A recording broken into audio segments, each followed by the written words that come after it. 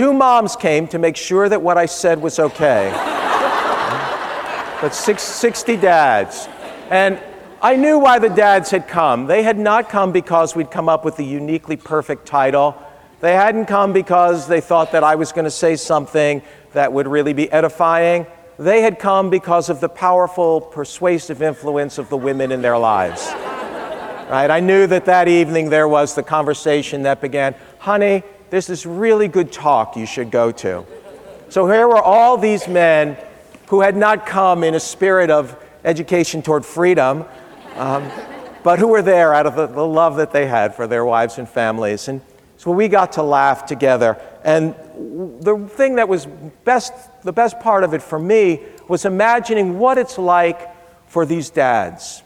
You know, the dads and the moms, I find dads today uniquely dedicated to the task of parenting.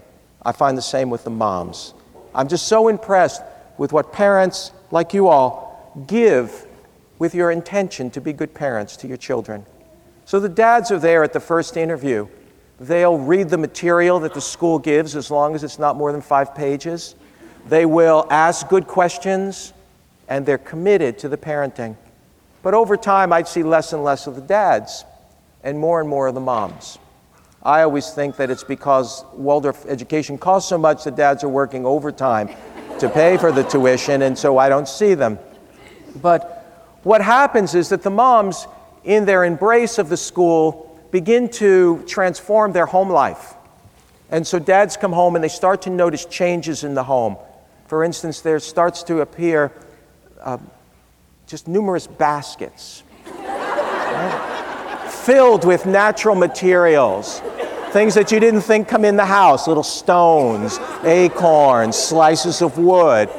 And we just sit there and we marvel. And then we notice that our children, maybe not out in California, but on the East Coast, our children start to wear more clothes indoors than we thought was possible. And everything's imported. And then when we see the price tag, we can't believe that you can pay that much for leggings or an undershirt. And then our medicines start to change. We start to get little vials of things with a name wraps around twice, belladonna, calendula, Combodora, and the dads aren't part of the change. We don't own it the same way the moms do. And so we chuckled, and we really understood that our situation as Waldorf dads was different. This was the beginning of my parenting work, because at the end of a talk, one of the dads came up and said, can we continue to meet like this? And so we had a group of fathers, 25 dads, and we would meet every other week. And we created this wonderful network of support.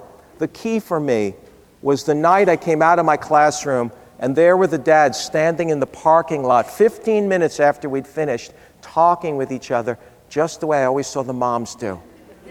And it made me realize that men needed a community of parenting support. And from these dads, I learned a tremendous amount. The thing that surprised me most of all was that I learned that the very things that I was trained to do as a Waldorf teacher were the key elements to good parenting. I don't know why it took me by surprise, but I just didn't understand that this was what was going to happen.